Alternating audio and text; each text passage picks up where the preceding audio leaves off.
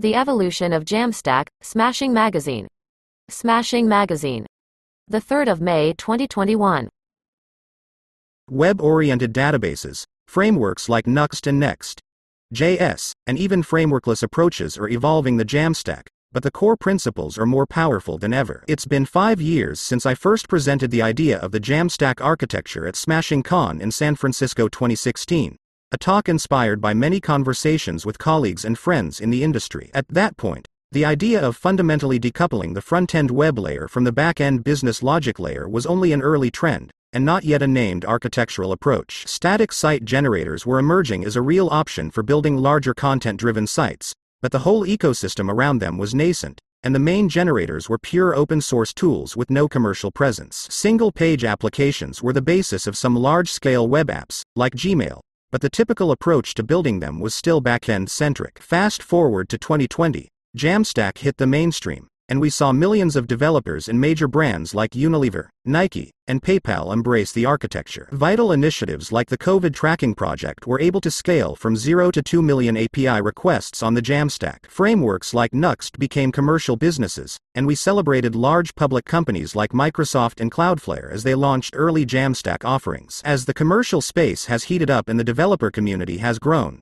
there's also been more noise, and we're even starting to test the boundaries of Jamstack's best practices. It feels like the right time to both revisit the original vision some of us had 5 years ago, and look ahead at what the changes in the technological landscape will mean for the future of the Jamstack architecture and the web. Let's start out by quickly revisiting the core principles that have made the architecture prove popular. Compiling the UI. In the Jamstack architecture, the UI is compiled. The goal is to do the right work at the right times, with a preference for doing as much work as possible ahead of time. Many times, the entire site can be pre-rendered, perhaps not even requiring a backend once deployed. Decoupled front-ends. Decoupling the front-end from back-end services and platforms enforces a clear contract for how your UI communicates with the rest of the system. This defaults to simplicity. Your front-end has a limited contact surface with anything outside itself, making it less complicated to understand how external changes will affect its operation. Pulling data as needed. Of course, not everything can be pre-rendered, and the Jamstack architecture is capable of delivering dynamic, personalized web apps as well as more globally consistent content. Requesting data from the front-end can power some rich and dynamic applications. A good example is the front-end of our own Netlify UI, which is itself a Jamstack application built and run on Netlify. We pre-compile an app shell, then use asynchronous requests to hit our API to load data about our users and their sites. Whether you're using REST, GraphQL, or WebSockets, if you're pre-compiling as much of the UI as possible and loading data to give your users a dynamic, customized experience, then you're shipping the Jamstack architecture. Jamstack in 2021 and beyond. There's more innovation happening across the Jamstack ecosystem than ever before. You can see a rapid evolution of the back-end services, developer tooling, and client-side technologies that are combining to enable development teams to build experiences for the web that would have seemed out of reach only a couple of years ago. I want to point to 3 trends I see shaping up for Jamstack developers in the near future. 1. Distributed Persistent Rendering, DPR. More than anything, Jamstack's inherent simplicity has made the process of building and deploying web applications much easier to reason about. Code and content updates can be pre-rendered as clean, atomic deployments and pushed right to the edge, creating strong guarantees around reliability and performance without the need to manage complex infrastructure. But pre-rendering a larger website may also mean waiting several minutes each time there's a new deployment. That's why I think we are seeing so much innovation happening to make builds smarter and faster, especially for larger sites and web apps. Take for example the raw speed of ES Build, the new, extremely fast JavaScript compiler. A production bundle that may take Parcel or Webpack over a minute to compile can be completed by ES Build in under a second. And build tools like Vite and Snowpack lean on native S modules to make local development feel nearly instantaneous. In the React ecosystem, some newer frameworks like Remix or Blitz are starting to lean more on the run everything on a server approach we've all known in the past. There's a risk of bringing back much of the complexity we've worked to escape. Layers of caching can help make server-side apps more performant,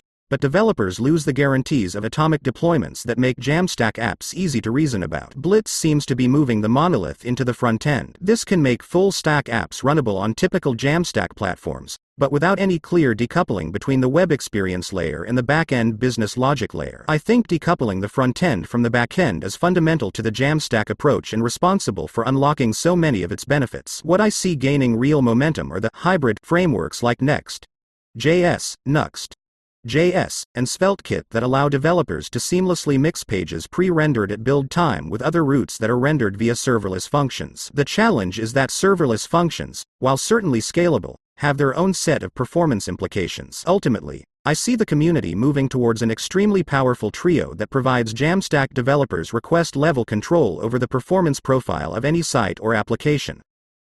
1. Delivering pages entirely pre-rendered at build time. 2. Delivering pages dynamically via serverless functions, or 3. Building pages on demand that then persist as static CDN assets. Next.js has done quite a bit of work on a concept of incremental static regeneration. The idea is to ensure high-performance pages by pairing serverless functions with different caching strategies like stale while revalidate. While the idea of distributing some of the builds to an on-demand approach that still includes strong caching guarantees is a powerful technique, unless developers explicitly opt out of the stale while revalidate approach, the atomic deploy guarantee will be violated by serving a mix of stale and fresh assets from different deploys. Currently, the benefits of ISR are also exclusive to a singular framework and only deeply integrated into the offerings of a single provider. At Netlify, we see a lot of promise in the idea of allowing developers to render critical pages at build time, while deferring other pages, like older blog posts, for example, to be built only when and if they are requested. We're calling the approach Distributed Persistent Rendering or DPR. It's an architecture for incremental builds that can be compatible across almost every framework and Jamstack site generator, from 11ti to Nuxt to Next.js. DPR will dramatically reduce upfront build times for larger sites, solving a core criticism of static site generation. On Jamstack.org, we've opened a request for comments to involve the entire community in our efforts to give developers more options for how pages are rendered while adhering closely to the principles that have made Jamstack so popular. By giving this architecture a name and refining it with community input, we can help Jamstack developers build patterns around it, regardless of the framework. If you develop web applications, you've likely followed the evolution of state management libraries as developers have built more and more complex web interfaces using tools like React, Vue, and Svelte. But state management has largely been an in-browser and in-memory concern. Each browser tab essentially has its own state, but can be quite complex to connect that local browser state of your application back to the data services that power it. Luckily, this is improving as more and more services now support real-time data subscriptions. Hashiera, OneGraph, and Supabase all offer this capability, and I only expect to see wider adoption across all providers as the underlying data stores are cached and distributed to the edge for fast global performance. Take Twilio's expanding APIs. They now not only offer streaming video but also streaming data tracks, which can be used to create complex collaboration apps that stay continually synchronized across participants. Finally, new providers are emerging that aggregate data across back-end services. Whether or not you use GraphQL as a query language, it's really compelling to imagine the power of connecting your UI to a single, standard stream of updates from multiple underlying APIs. 3. Developer collaboration goes mainstream. The Jamstack is built on a Git workflow, an approach that scales really well to larger development teams. But going forward, we'll start to see how these traditionally developer-focused tools will expand to involve everyone across the company. Developers, sure, but also writers, editors, designers, and SEO experts. When you think of collaboration, you tend to think of synchronous edits, the multiple cursors that fly around a Google Doc, for example. We are seeing that style of live collaboration come to CMS tools like Sanity and design tools like Figma. But so much work often happens asynchronously, and non-developers traditionally haven't enjoyed the powerful tools that developers use to seamlessly branch, stage, and merge changes with collaborative discussion attached to each pull request. Early on in the Jamstack, some clever Git-based CMS tools emerged to help non-developers manage content like code, perhaps without even knowing that each change they made was being Git committed, just like a developer working from the terminal. We're now starting to see new tools tackle visual page edits in a way that remains compatible with popular Jamstack site generators like Gatsby and Next.js. All of this lowers the bar to collaboration for non-developers, and we'll only see that trend accelerate. And it's not just non-developers joining in on the collaboration. Deep integrations between tools are bringing more automated contributions into our dev, build, and deploy workflows. Just browse the comment history on a GitHub pull request to see how many tools are now integrated to run automated tests and catch errors before they are deployed. Updates to Netlify's docs, for example, aren't just linted against our code standards, they are also linted against our content standards, ensuring we stay consistent with our style guide for vocabulary, language, and phrasing. Teams can also now easily tie performance budgets and CO standards to each deployment, again with alerts and logs tied directly to GitHub issues. I would expect to see those sorts of integrations explode in the coming year, allowing a Git-based workflow to underpin not just code changes, but also content, data, design assets, you name it. Friendly interfaces into these Git workflows will allow more contributors to comment, commit, and collaborate, and bring developer productivity tooling further into the mainstream. Enabling scale and dynamic use cases. While Jamstack stays true to the core concepts of decoupling the front-end from the back-end and maintaining immutable and atomic deploys, new build strategies and compute primitives have the potential to unlock extremely large-scale sites and dynamic, real-time web applications.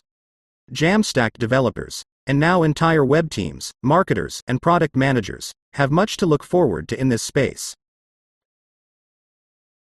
Further reading and references. VF. Ill.